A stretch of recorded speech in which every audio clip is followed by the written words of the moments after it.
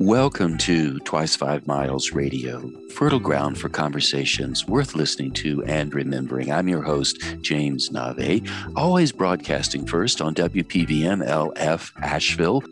I'd like to thank Walter Parks for our theme song. Thank you, Walter Parks, for all you do in the music world. WalterParks.com if you are interested in that. Also, if you're interested in Twice 5 Miles, the name, you can go to twice5miles.com and learn about how the name came to be. I will tell you, it comes from a poem written by Samuel Taylor Coleridge titled Kubla Khan. Twice5miles.com if you want to know more about that. And if you'd like to reach out to me, Nave at jamesnave.com. Nave is spelled Nave, Nave at jamesnave.com. If you have any questions or you're curious about the people on the show or just like to send a comment my way, the door is open. Would love to see your comment on my digital screen. Now, today we have a guest. His name is mOody bLaCk. And mOody bLaCk has been in our community in the Southeast for many, many years as a poet, as a spoken word artist, as a creator. He comes from South Carolina, and he's been at the Leaf Festival often, and so he's also known in the world as somebody who knows how to do poetry slams, but also knows how to do many other things as well. And so I am so pleased to have mOody bLaCk on the show with us for the next hour. So mOody bLaCk, welcome to Twice 5 Miles Radio. Thanks for having me. It's an honor. I have been thinking about this interview, and a lot of things I'm curious about. You and I know each other by reputation, and we've overlapped a bit. But this is the first time we've had a moment or two to spend together and get to know each other and talk about things. So one of the things that I have admired about you from a distance, and then as I've gotten to know your work more and more as this interview was coming up, I know that you have done a wonderful job of framing yourself as a spoken word artist, as a poet. And I would like for you to tell us a bit about how you see yourself as an artist and add some of the business aspects to it. I know you're well branded. You have a wonderful way of presenting your name as a logo, as well as posters and other things that you pay attention to. I'm asking this because a lot of people in our audience are interested in doing similar things, approaching life in a way that can get their word out. So tell us about who you are, what you do as an artist, how you expanded, and some of your thoughts on marketing and business. And we'll start there, and who knows where it'll go. I was born in Spartanburg, South Carolina, and my mom was a big influence. I always credit my mom for exposing me to the arts. She was just an artsy person, and I really think she was before her time.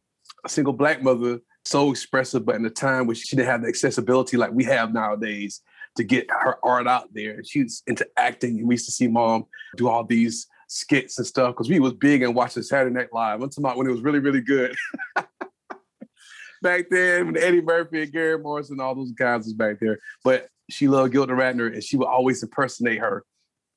And so me and my sister, we thought that was really cool. So we would always reenact certain skits as well. She was taking night courses, community college. She was bringing the literature book to the house and trying to make us read poetry. And I was like, oh, Mom, no. But we had this one bookshelf in our hallway in our house. I was flipping through it, and I saw this one book, This Time Called Life, by Walter Render, a poet from the West Coast during the late 60s. Just started flipping through the pictures. And it was these soft black and white images of young people playing or just hanging out or just being alone, just thinking. And it spoke to me. So I started reading the poems attached to the pictures. And it was about being young and free. And I'm like, wow, I'm young. I want to be free. So I'm reading these poems, right? And it spoke to me. That was my connection with poetry. So I had to go back to appreciate the stuff my mom was trying to get us to read, all the Nikki Giovanni's, the Langston Hughes, and Maya Angelou's, all the Renaissance greats. I went back to appreciate those once I had a connection with poetry. And it was on ever since then. As a student, I was happy to read the poetry aloud. We got to the poetry section in class. But of course, growing up in the hood as a Black young male, you got ridiculed for liking anything other than what was cool. At some point, it didn't bother me anymore. Kept doing it. I enjoyed it. I started writing. Teachers see a gifted kid, they're like, oh, they take you under your wing. Hey, we're going to put you out there. And I was always involved in school functions, church functions, community center functions. People knew me as that guy, the poetry dude. And when I got to high school, everybody knew that's the poetry dude. Things shifted. Girls start liking the guys and vice versa. So they found out to get a girl's heart, we need a poem. Well, who writes poetry? That guy, that guy right there, mOody bLaCk. I was an entrepreneur early. I was charged to write these poems. And young ladies too, they would hire me to write poems to give to their boyfriends. But of course, they won't put my name down. They'll put their name down. So I have to write from their perspective. But I didn't mind. It was cool all of a sudden. And I still run into those same people nowadays. When I graduated high school, I would go to open mics. I drive around and even well into my 20s. But that's why I stumbled into Kimberly Sims Gibbs. Hats off to Kim. She was a big pioneer here in South Carolina. Wherever she was at, I was going to be there. And then finally, she was able to get the venue at Coffee Underground downtown Greenville. Shout out to Coffee Underground, Dana, and everybody there. And I would drive to Spartanburg every Sunday just to go to the venue. There was another venue there on Tuesday, so I was going twice a week just to get my chops, sharpen my skills. And but my very first slam was at Coffee Underground. I had to slam against her and a person who ended up being my teammate later on, Jonathan Brown. And I didn't know anything about slam. Didn't know nothing about it. I just know that it was poetry. I had this one poem memorized. It was very political. I knew I had some Ronald Reagan references in it. But I won the first round, like, yes. And it was like, all right, for the second round, like, no. Luckily, I had my notebook, but it didn't do any better because I'm flipping through and I'm reading. Of course, I got eliminated. And John Brown ended up winning. And which is ironic. I went the night before for a hip-hop battle. I ended up beating Jonathan Brown in the hip-hop battle. He ended up beating me in a poetry slam. Yeah, it's crazy, but I would just keep growing and growing, and then I found out more about slam. I would drive to Durham. Shout out to Bull City Slam. I would drive to Durham every month and didn't know I was getting points to be on this slam team, but I already made the slam team in Greenville here. Just started growing. And funny story, my initial name was not mOody bLaCk. My first moniker in poetry was Mood Swing. An ex-girlfriend once told me she felt like I had mood swings. So despite her, I adopted the moniker Mood Swing to be spiteful. When I attended my first Southern Fried 2004 Poetry Slam, people were calling me Moody for short. Oh, Moody, that's that guy, Moody. I discovered that there was already a poet and a rapper named Mood Swing. So I dropped Mood Swing, but I kept Moody because that's how people knew me. You know, they knew me as Moody. So I kept Moody. I just had to come up with something cool to go with it. So I tried different things. I would call my friends. What do you think about Moody this or Moody that? Black, which happens to be one of my favorite colors, and what it means and what it stands for. I was like, you know what? Let me try mOody bLaCk. And I'll call people. Yo, that's it. Keep that. mOody bLaCk. That's it. That's cool. Go with that. So I've been mOody bLaCk ever since. And it works really well because there's so many layers available to the imagination with both mOody and with bLaCk. Exactly. Because both words have quite a range. I mean, mOody suggests joy. It also suggests the darker side of one's psychology, which then somehow touches on bLaCk because you could be in a black mood. And yet bLaCk is also the word described when you end up with a lot of money. You're in the black. I embrace all of that. And I love leaving it to the imagination because once people see my name, I've had people like compliment me on it. That's a cool name. I like that. You know, so I wanted it not only to be a cool name, but I wanted to stand out how I write it, how I present it. Because I was always into marketing. I never wanted to be a marketing major. As a person who really loves hip hop, I watch hip hop artists and how their team would market them. I had a rap group, shout out to my man, Johnny C. Weaver. We were rapping for a long, long time. Was I writing poetry at 12? I was rapping at 12. So it all went together. And so I would study hip hop, but I admire how they were able to promote themselves. So once I got real serious in poetry, I applied those transferable skills, understand the business side. And then just attending all these Southern Frieds and National Poetry Slams, I've come across some amazing artists, amazing talent. I've seen so many poets. This is on another level. I think I'm okay, but there's poets, I'm like, wow. Then I ask myself, why aren't these poets like big time? You know, they're just so talented. They're more talented than any actor or actresses I've seen, and some of these hip hop artists or music artists. I mean, I've seen some talented people like up close and personal, but I'm asking myself, why aren't they big time? Then I have conversations, and it's the business acumen they lack. They don't have that business acumen. I'm like, oh, come on, really? You got to do that. And I've had artists tell me, I don't do all that. I just want to create, which I get it. As an artist, I was like that for a while. I held on to that whole thoughtfulness of I'm just going to focus on my craft and somebody's going to find me. And that never worked. And I started studying hip hop once again. It wasn't even more about the lyric. It's more about the brand. And I started seeing these rappers, these people are marketing themselves. They put stuff all over the place. You see their name all over the place. They have something eye-catching that I just love. They're able to really do it. But there's a lot of people that I see just so talented, but the world will never know because they want to put forth their business effort of marketing themselves. On that note, I would like to just make sure that in this conversation, for those people out there listening to the show, just so you know, the Poetry Slam is competitive poetry judged like a diving match. And the MC will choose 5 judges from the audience to judge the poets on stage who are performing their work. It can be memorized or it can be read or any version the poet chooses. The MC chooses the 5 judges. The MC asks the judges to score the poem 0 to 10 like a diving match with decimal points. And when the poet steps on stage, the judges judge the poet and 5 scores go up. The MC calls out the scores, and often the stage manager will add the scores up by dropping the lowest score and the highest score and keeping the middle 3, which means that every poet in the slam has a chance to get 30 points. And if you get 30, that means you have a very good chance of winning that round and maybe even the evening. And for those of you who are wondering where the word slam came from, the word slam came from Mark Smith's idea in Chicago when he first started the Poetry Slam. Put grand in front of slam and you have baseball. You have Chicago Cubs. For many years, the Chicago Cubs never did anything, but everybody always hoped that the Chicago Cubs would knock the ball out of the park at the end of the World Series and win this World Series. So when you slam your poem in the best sense so that it does get a 10 from the judges, what you've actually done, you've created such an emotional atmosphere for the audience that the audience cheers at the same level the whole stadium would cheer if the Chicago Cubs won the World Series with the bases loaded in the last inning, 1 pitch left. And that's where the term slam comes from. So listening out there, everybody, just know that we're not talking about throwing each other down on the stage, but we're talking about something more internal, which is connecting to one's self. And then Moody mentioned Southern Fried.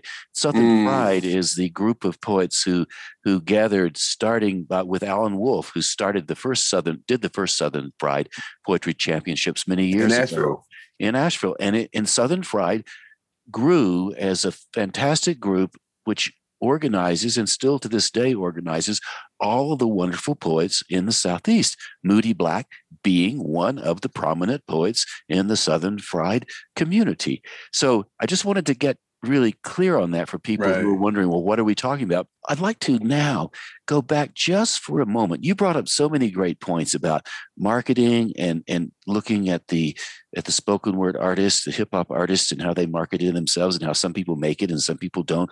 Worthy stuff that I hope we can talk about in the next bit of time we have. But before we do that, I wanted to go back to your mother for a moment and how she was so excited about the arts. Has she ever told you what got her started and why was she so enthralled by the arts? I don't remember what inspired her other than the fact that she was so different, not only at home, but compared to her other peers in school. You know, my mom's from some small town called Bowling Springs, South Carolina. Her and my dad both, they met there in the Bowling Springs High School. It's finally a 4A high school, which is a higher level high school. But back then, it was a 2A school, small school, country Black folk who don't know what's really out there. But my mom, somehow or another, the universe called her to know, hey, there's something else, there's a life out there. And she saw it. For some reason, she was in tune with it. And she always had a love for it. And in this only conversation I remember, she said she always, as a child, loved the arts. And she always pretended to do theater. And where everybody else was doing something totally different, she was like the oddball growing up. So I don't know what specifically inspired her, but I know she's always been into the arts as a child. And that's the story I remember. And I love that story because your mother, it sounds like, did it for the love of it. She was not trying to do it commercially. She just threw herself into the joy because maybe the spirit just moved her. She knew there was something more. And some people have that sense and other people don't. I don't know where that comes from. I wonder about it. She doesn't seem like the person she once was. I think it's kind of one of those situations when your parents, they don't want you to get hurt because their dreams didn't happen. She still stayed in the arts. She would put on community functions. She was always spearheading something. Time went on that she was completely happy because I don't think she ever got to accomplish her dreams that level. So now it's kind of like I see a transformation as we've gotten older. It's an age-old tale. Parents come that way when their dreams don't happen or come to fruition. And I see my mom be this great, glowy person to life ain't great now. And why are you still doing that? That's stupid, you know? But I get it though. I get why.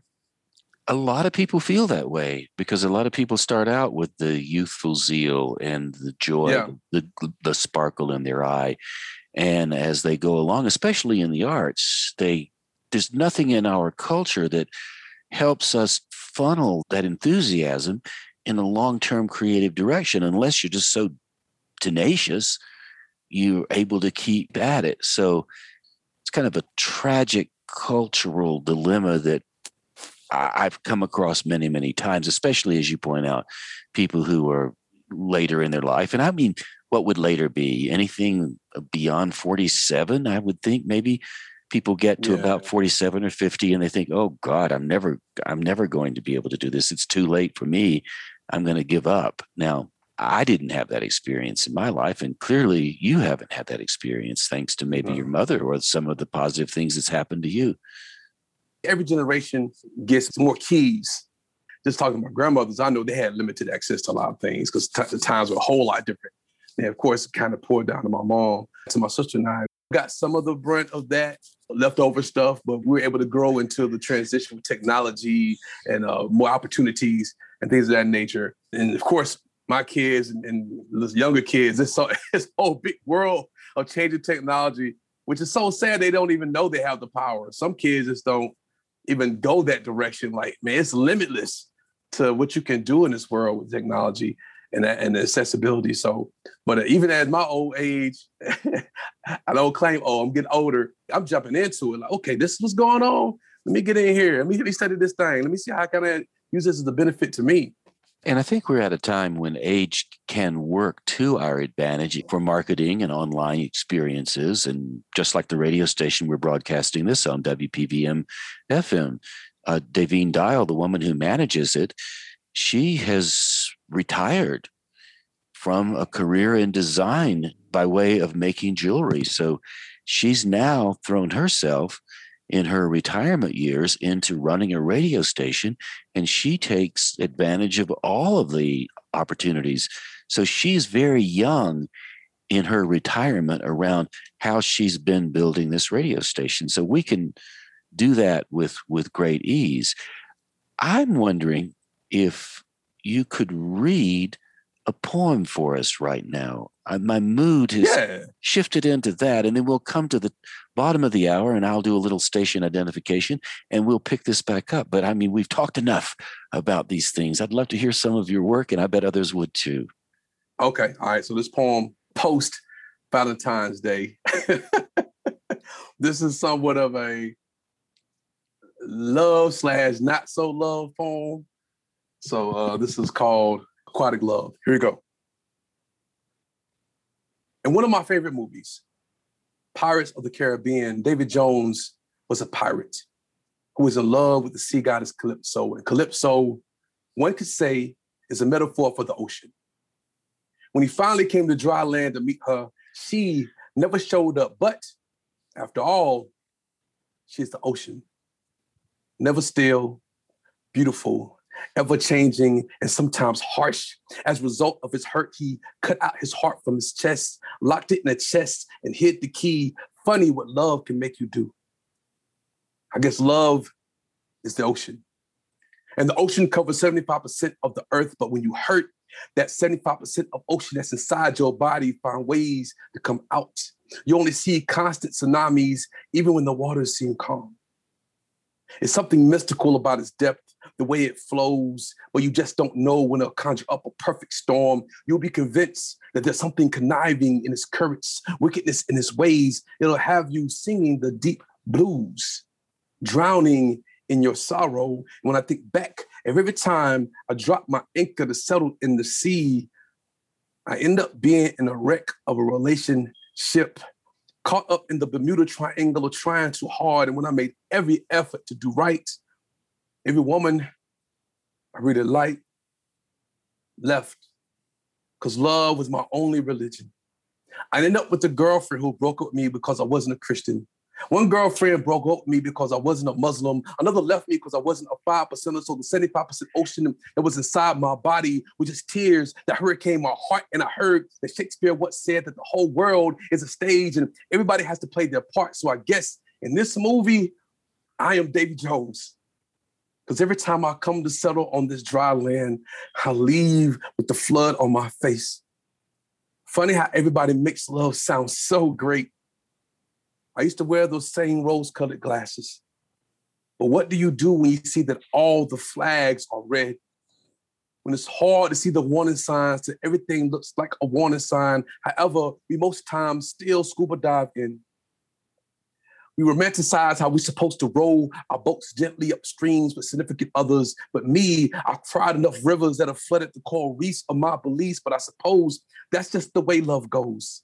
This ebb and flow of fantasy and fright, how there's a Titanic crashing on the iceberg where my heart used to be, a vessel ready to believe it could sail safely. But I swear, I want to talk about love till it's no longer my weakness.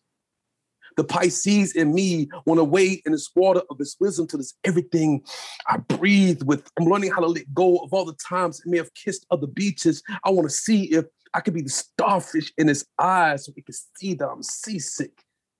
And love, I want to be more than a monster without a heart, a captain without a crew of emotions on this flying Dutchman of distress, hoping that this tentacle of my beard can tell the ocean to come here to embrace me, baptize me with its waves, fill my body with 75% of a soulmate. I just want to feel its body of water. So Calypso, I mean the ocean, I mean love, help me believe in you again. And that's that piece. Well, mOody bLaCk, thank you very much for that. And I would like to ask you right now, if you would, just get another poem on deck. And I'm going to take a little quick station break. And then let's re-enter this conversation with another poem. And then I have some questions to ask after that, if that's okay with you. That's fine. No problem at all. All right. So you are listening to Twice 5 Miles Radio, fertile ground for conversations worth listening to and remembering. Thank you, Walter Parks, for our theme song. I really appreciate that. If you're interested in Walter's work, walterparks.com. If you want to learn more about Twice 5 Miles Radio and other Twice 5 Miles projects I'm involved in, twice5miles.com. The name Twice 5 Miles comes from Kubla Khan, written by Samuel Taylor Coleridge. And of course, this show, Twice 5 Miles Radio, fertile ground for conversations worth listening to and remembering, is always aired first on WPVM LF, Asheville, North Carolina, 103.7. And today, we're visiting with the poet mOody bLaCk. And we just heard one poem, and I think we're going to get a chance to hear another one. mOody, before you do read this other poem, I'd love for you to tell people how they can reach out to you and connect with you. And tell us that, and then read another poem, and then we'll continue on with the conversation. No doubt. I am mOody bLaCk. I am mOody bLaCk is my handle for everything. I'm on Twitter, Instagram, Facebook. Just type in I am mOody bLaCk. IamMoodyBlack.com is my website. I'm also a comic, so I have a comedy page, mOody bLaCk Comic. Yeah, and I got stuff on Spotify, Tidal, Google Play, iTunes, and Bandcamp. So you can find my hip hop music, my poems, and even some jokes on all those platforms. And subscribe to my YouTube page. Type in mOody bLaCk. You can't miss the beard. You can't miss the beard. You'll find it. The beard looks great. For those of you listening and you can't see us, we are on a Zoom call, and mOody bLaCk has a what one would say a beautiful beard. It's well trimmed. It's just long enough, but not too long. It It's rough, fits with man. his wonderful cap that he has. And some people can make a beard just look like it belongs on the wall of a museum in a painting. And other people like me, I grow a beard and I look like I've just sort of stumbled out of the bed after a long night of doing things I wouldn't dare tell anybody. So some of us have the beard and others of us don't. For those of you who've never seen me, I have a shaved head. So I'm the opposite of Moody. So together we look like two people Oh. that have emerged from some place that we both enjoy. So anyway, that's what Moody's beard looks like. So if you and I am Moody bLaCk. That's it. I am I Moody am bLaCk. Moody bLaCk. It's very simple, no special spellings. I am Moody bLaCk. But That's I very have to ask this: if I type in "I am Moody bLaCk" and I do it 3 or 4 times, will I become Moody bLaCk as well? you might it's like the candy man. Say my name 7 times in the mirror. You You, become Moody you bLaCk. never know. I am Moody bLaCk. Or Wake if up, you were fat, bald, and bearded. in French, you would say "Je suis Moody bLaCk." I am Moody bLaCk. So, would you give us another poem? I loved what you did before. I just think it's a great way to start the second part of our hours. So, Okay. Well, we still on the love thing. This is, like I said, it's post Valentine's. All right. This is probably a more love poem. It ain't the anti-love. This is more a sweet poem. You get to see the sweet side. And I don't write a lot of these, so you all that's listening, you're being fortunate to get a love poem by Moody bLaCk, because I do not, and I repeat, do not do a lot of love poems. well, let's hear it. All right, here we go. It is said being deeply in love by someone gives you strength. While loving someone deeply gives you courage, this is where strength and courage makes matrimony. And I often dream of having that agape, the highest form of love, unconventional, never failing, eternal, easy like Sunday morning, where you don't even know that you're doing it, like blinking, like heart beating, like breathing. It's involuntary, like you stopped, you died. This kind of love gives life. Now, I've been married twice. I may not be the best to give advice on what to do, but I have the courage to tell you what not to do. Like, never take each other for granted. Never go outside of your circle to solve problems. You will fight, but fight to keep your union. Fight for your love, because love is a friendship on fire. So be a bonfire at a high school homecoming, being an odd couple, an old couple, coming home to sit in front of the fireplace. And if home is a place where love is, then let each other know there's no place like home. Even if home is in the middle of nowhere in Montana, be two bison knowing there's a field of dreams made just for you. Show the world what you're made of. Show them that you're a tabernacle of true love, where you can see God in each other, hear God in each other's voice, where I love you becomes scripture. Dance like the Deuteronomy in your two-step. Show the world your love is faith, something to believe in, the evidence of love, courage, and strength, even when you can't see it. See through each other's mason jars, hearts that stores the butterfly to sneak down to your stomach every time you smile. Smile like you are courage and strength making matrimony. Smile like you hear each other's heartbeat and you know that's your favorite song. Make the world listen to y'all's favorite song. Be Jay-Z and Beyonce, be Martin and Gina, be Ike and Tina. Don't be Ike and Tina, but be the best version of yourselves. Be a masterful piece of art. Even when you're mostly broken, make your broken moments mosaic. But no matter what, be in it together, hand in hand, soul to soul, loving deeply, by deeply in love. And that's that piece. Oh, well, that was just really nice. So happy Valentine's Day, everybody, even if every day is Valentine's Day. Can we agree on that? Exactly.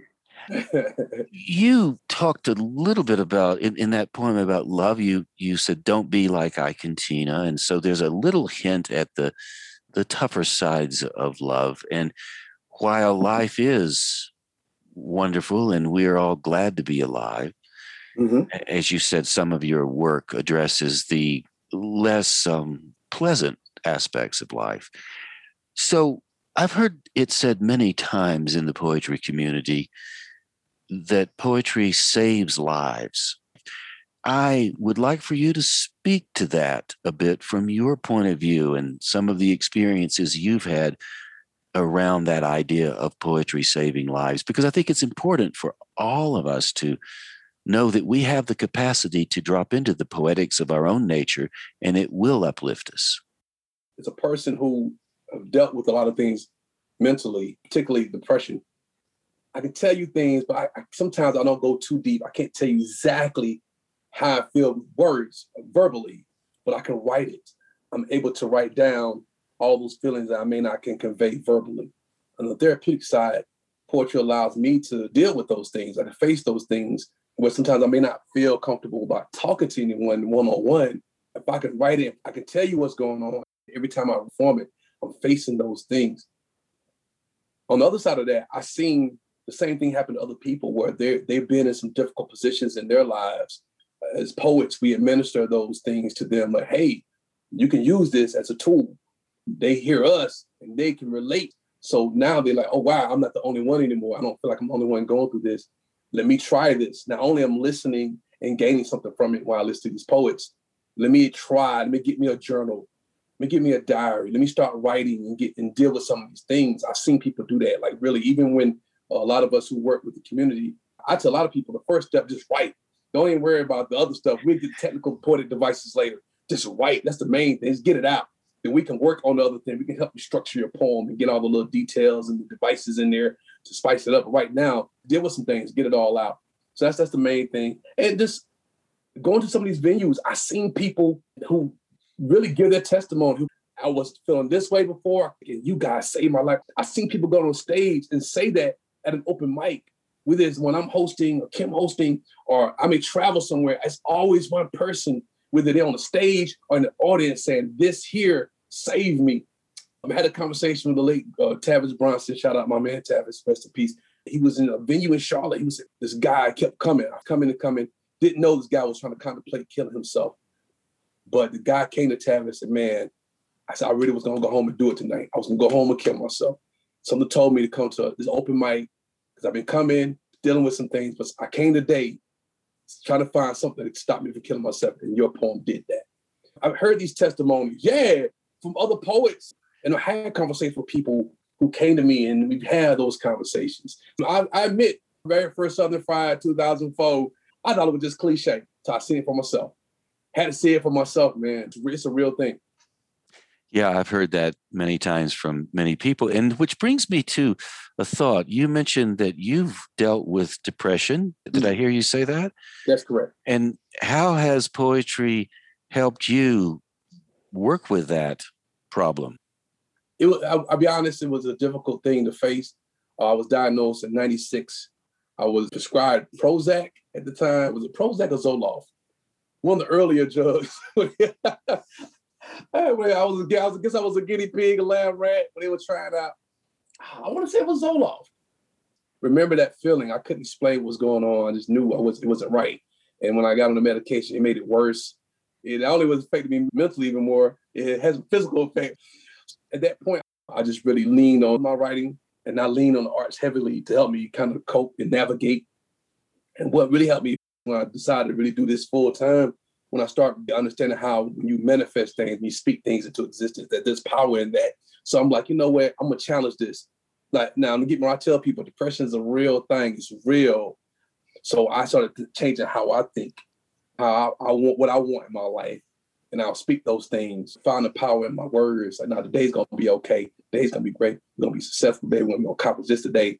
And I always watch something funny. I'm always watching something funny, man. Self-medicate that way. I do stuff. I find a reason to smile. That's how I've been challenging it. Like I said, it's a challenge.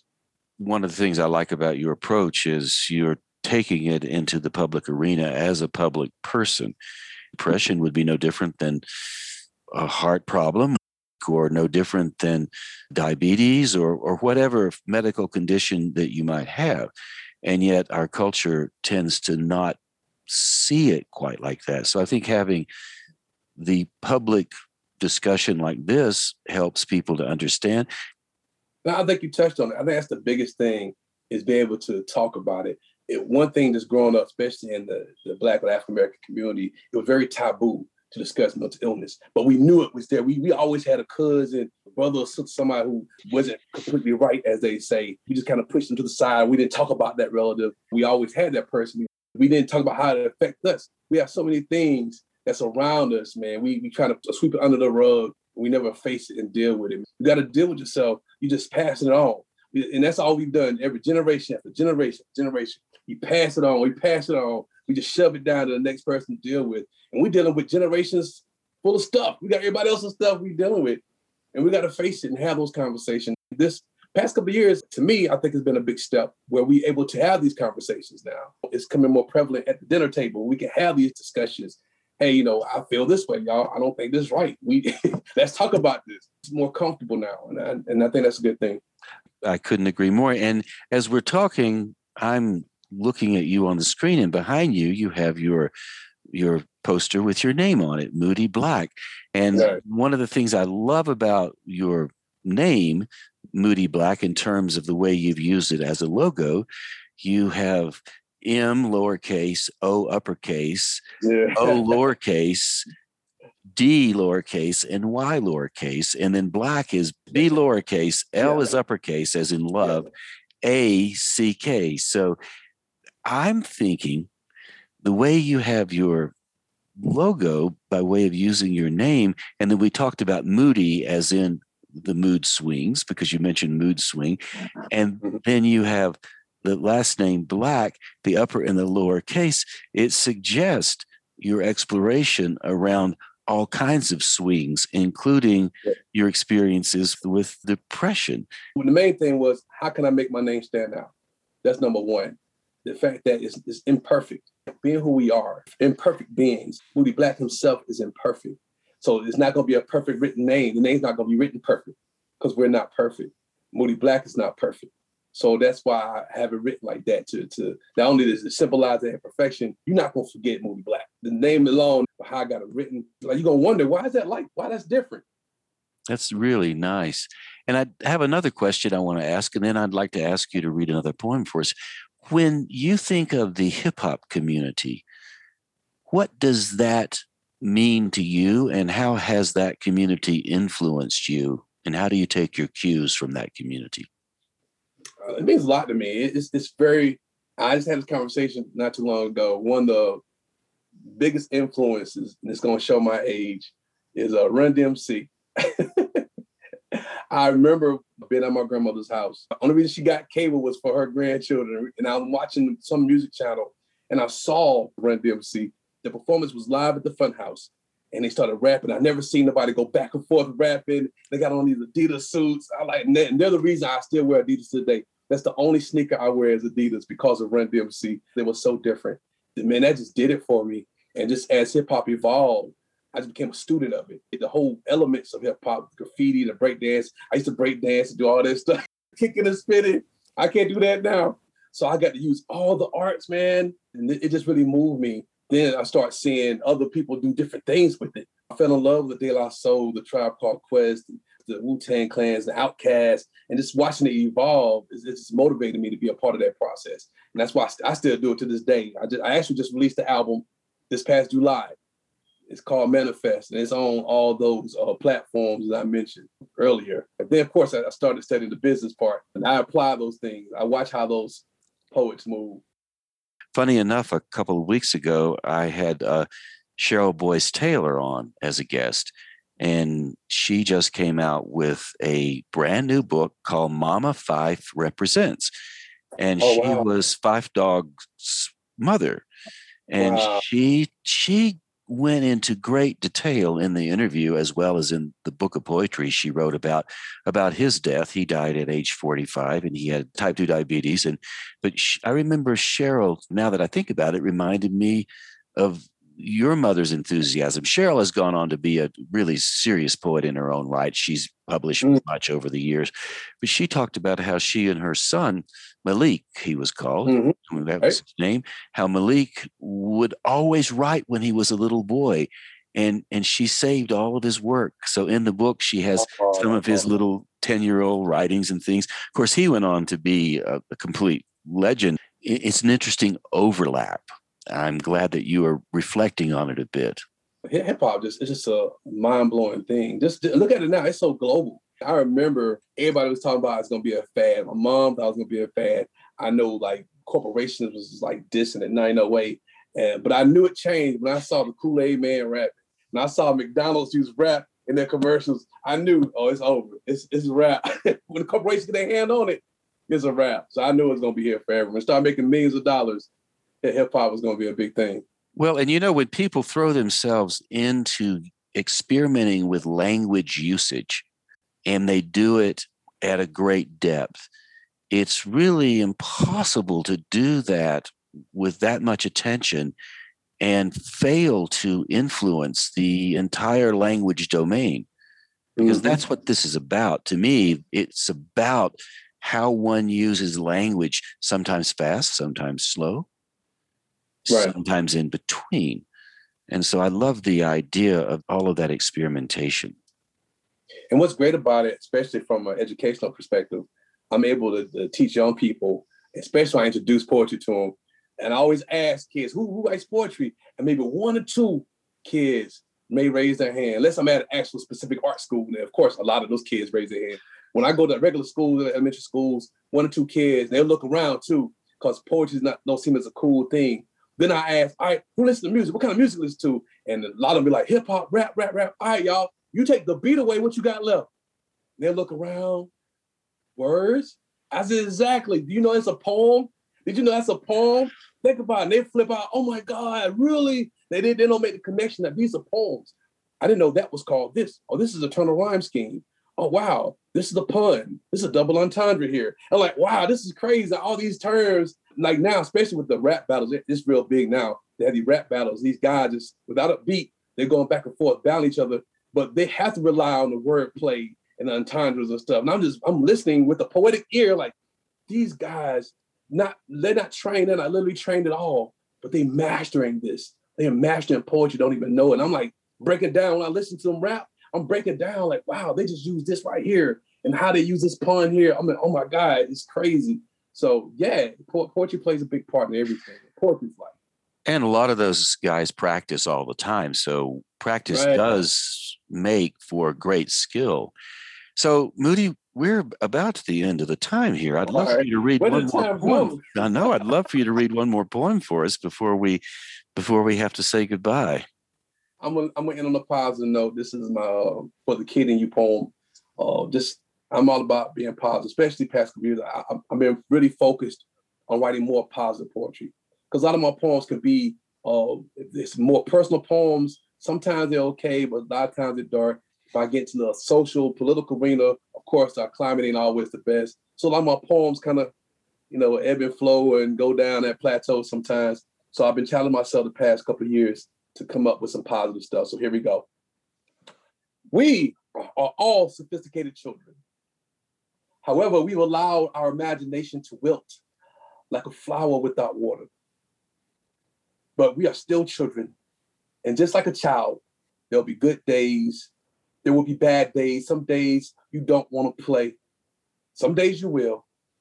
Some days you are a paper airplane on the playground, letting the wind guide you down sliding boards, sing you lullabies as you swing. Some days you are a kid in the corner with leave me alone in your eyes, gray skies and rain over your head. You will feel down. That's when you be skyscraper. You be mountain, be at the top of the playground and declare yourself king or queen or whatever your pronoun, but you verb with every part of your brain, rule with an iron fist, but love with plutonium passion to make everybody eat milk and cookies, almond milk if you're lactose intolerant, at 3 p.m. and take naps. Then let us be woke. The love guide your tongue kind of woke. Then let us use the tip of our tongue to taste the tantalizing flavor of pixie dust or whatever that stuff that we drink out of those straws that tastes like Kool-Aid. Let's have a day where we all wear our necklace candy, where we can eat at our own leisure, then leave rainbow-colored slobber on our outfits. But it's all about our infits, what's inside. Let's take a day to ride, slide, glide in the swings. Let's be swingers, the kitty kind. But more importantly, let us be kind. That's what we teach our kids, right? to be kind. Because grown-ups are way too grown for kindness. There's folk who will crucify you from some hearsay without having a conversation with you to hear what you say. So I say this. Let's not let go of all of our childish things. Because we learn how to be good human beings before our little feet step foot in a school. But we even learn so much more before we leave out. For instance, like share, play fair, don't hit people, put things back where you find them, clean your own mess, don't take things that are not yours, apologize when you hurt somebody, wash your hands before you eat, especially during this pandemic. You should just wash your hands anyway, period. Live a balanced life. When you go out into the world, watch for traffic, hold hands and stick together, and so much more. These are things we learn as a child, but our grown-up selves are icebergs waiting to crash our Titanic childhoods, and the term adulting get on my last nerves. I just think we can be mature, responsible people that never lose track of our imaginations, our playtime, our popsicle-covered smiles, our impatience of waiting for our friends to come outside and play. And take it from me, someone who done grown up himself to depression. Don't put away your childish things. Still read those comic books, watch Marvel and DC movies, play with those action figures or dollhouses, laugh for no reason. And I promise you that the child in you and the child that came from you will love you like there's no tomorrow. Live like there's no tomorrow. Hold on to the child in you. Just pay your bills to close on time as possible. Provide the best way you can. Trust that everything will fall in place. And just love childishly. That's that piece. Well, Moody bLaCk, thank you for that wonderful poem, Love Like a Child. And so that's another Valentine's Day poem. Valentine's Day is every day. So thank you, Moody bLaCk, for being on Twice 5 Miles Radio. I really do appreciate your time. And I appreciate you having me. This is amazing, man. Keep doing what you're doing. You're an icon. I promise you are. And we're going to give you your flowers while you're here. Keep doing what you're doing, bro. We appreciate you. And you keep doing what you're doing as well. And for those of you who would like to reach Moody bLaCk, I am Moody bLaCk everywhere. I am Moody bLaCk is everywhere. So yeah, it's on Google and elsewhere. I'll talk to you soon, my friend. All right, will do, man. Much love to you and all blessings. Same to you, bro. Take care now. Take it easy. Bye-bye. All right, peace.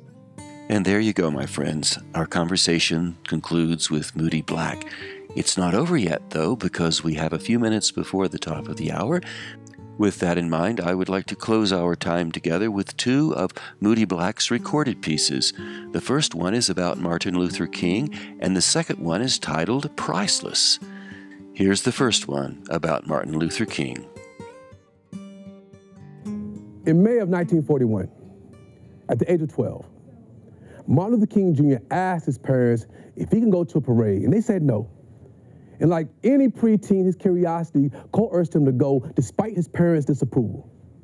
When he returned home, he discovered that his grandma had died from a heart attack.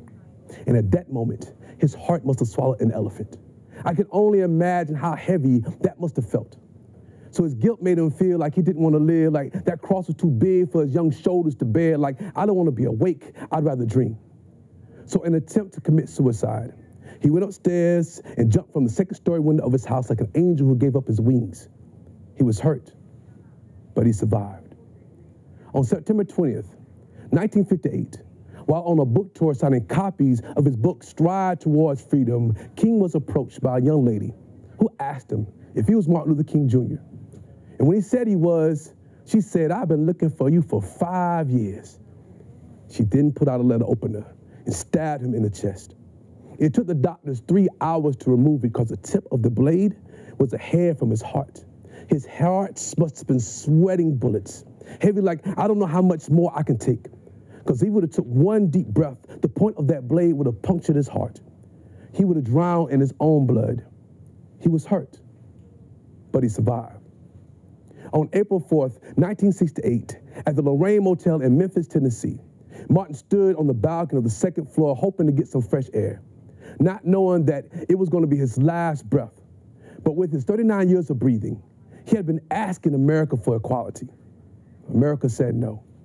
But you know how those revolutionary activists are never taking no for an answer, but rebellion comes with consequence.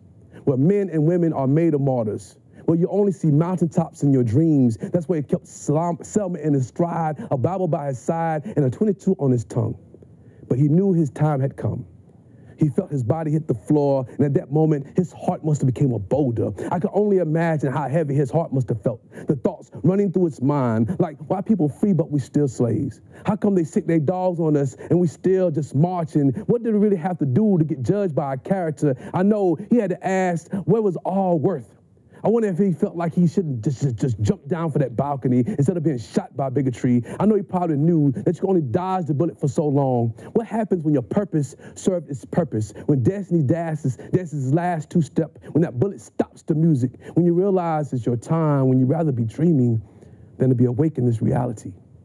Because this reality will shine bell the ringing of your freedom. It will Rosa Parks your will to move, but you gotta move.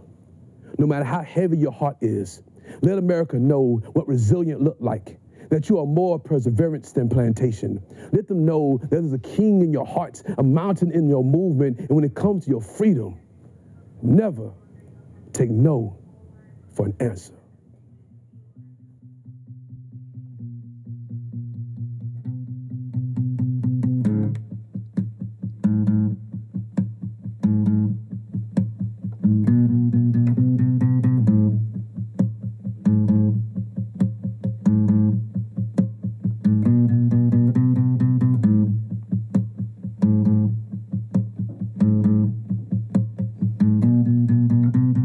This is for the poets that go place to place and not make a penny, but hoping someone will give them one for their thoughts, because thoughts are all that poets have to give. So you hope that someone would at least give you something, especially after the landlord gave you an eviction notice.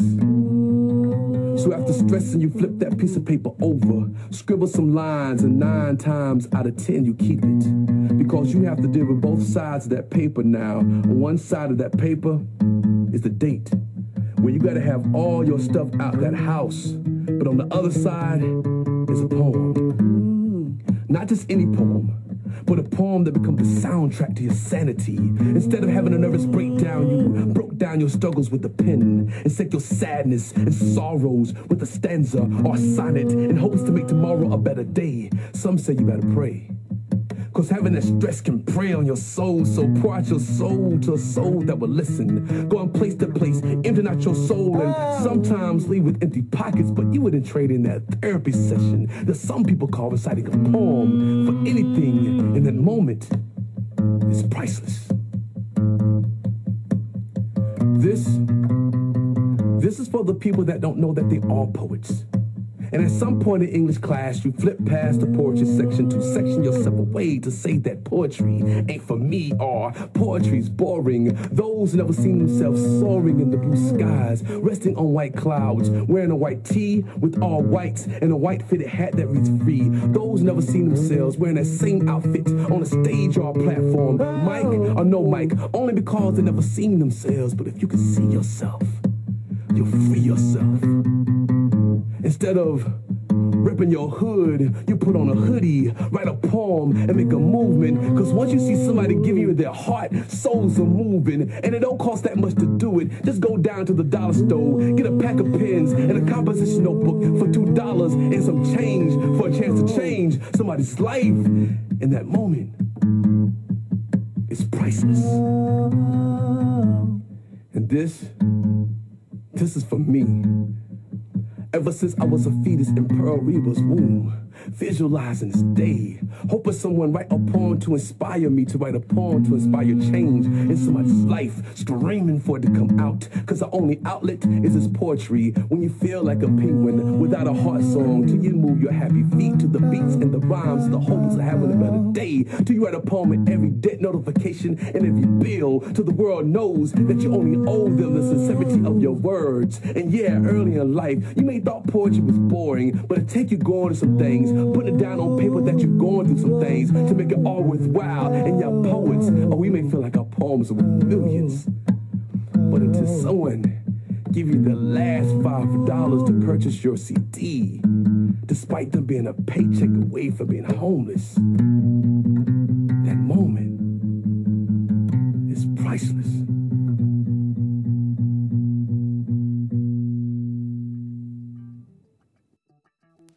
There you go, my friends. Thank you for spending this time with us in conversation with mOody bLaCk, talking about poetry and the meaning of life, and then a couple of poems at the end of our time together by mOody, one about Martin Luther King and then the other titled Priceless. So I'd like to thank you ever so much for tuning in, as always, to Twice 5 Miles Radio, fertile ground for conversations worth listening to and remembering. I'm your host, James Nave. Twice 5 Miles Radio always airs first on WPVM LP, Asheville, North Carolina, 103.7. And thank you, Walter Parks, for our theme song. WalterParks.com if you'd like to find out more about Walter's music. And you can always reach me, Nave at jamesnave.com. Nave is spelled Nave, Nave at jamesnave.com. And if you'd like to know more about Twice 5 Miles and the concepts therein, twice5miles.com is a good place to look. And in closing, I would like to offer you a small poem to take us out. Oh, jazz band, play that hurricane blues rising through the marsh grass, warmer than a coastal moon.